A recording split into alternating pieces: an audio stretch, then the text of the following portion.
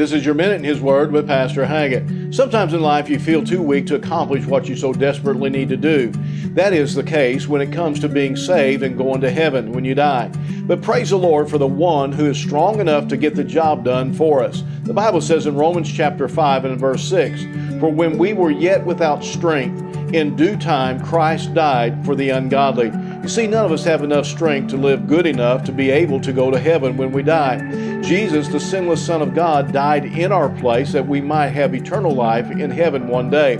He's done it all. Yet many keep trying in their own strength to make it to heaven, and they fail. So quit trusting in your own strength and trust in what Jesus Christ did for you on the cross. And one day you'll step into heaven thanking Him for what He did for you when you had no strength to do it for yourself. This has been your Minute in His Word. And if you don't have a church home, come pay us a visit here at Calvary Baptist Church in Marshall.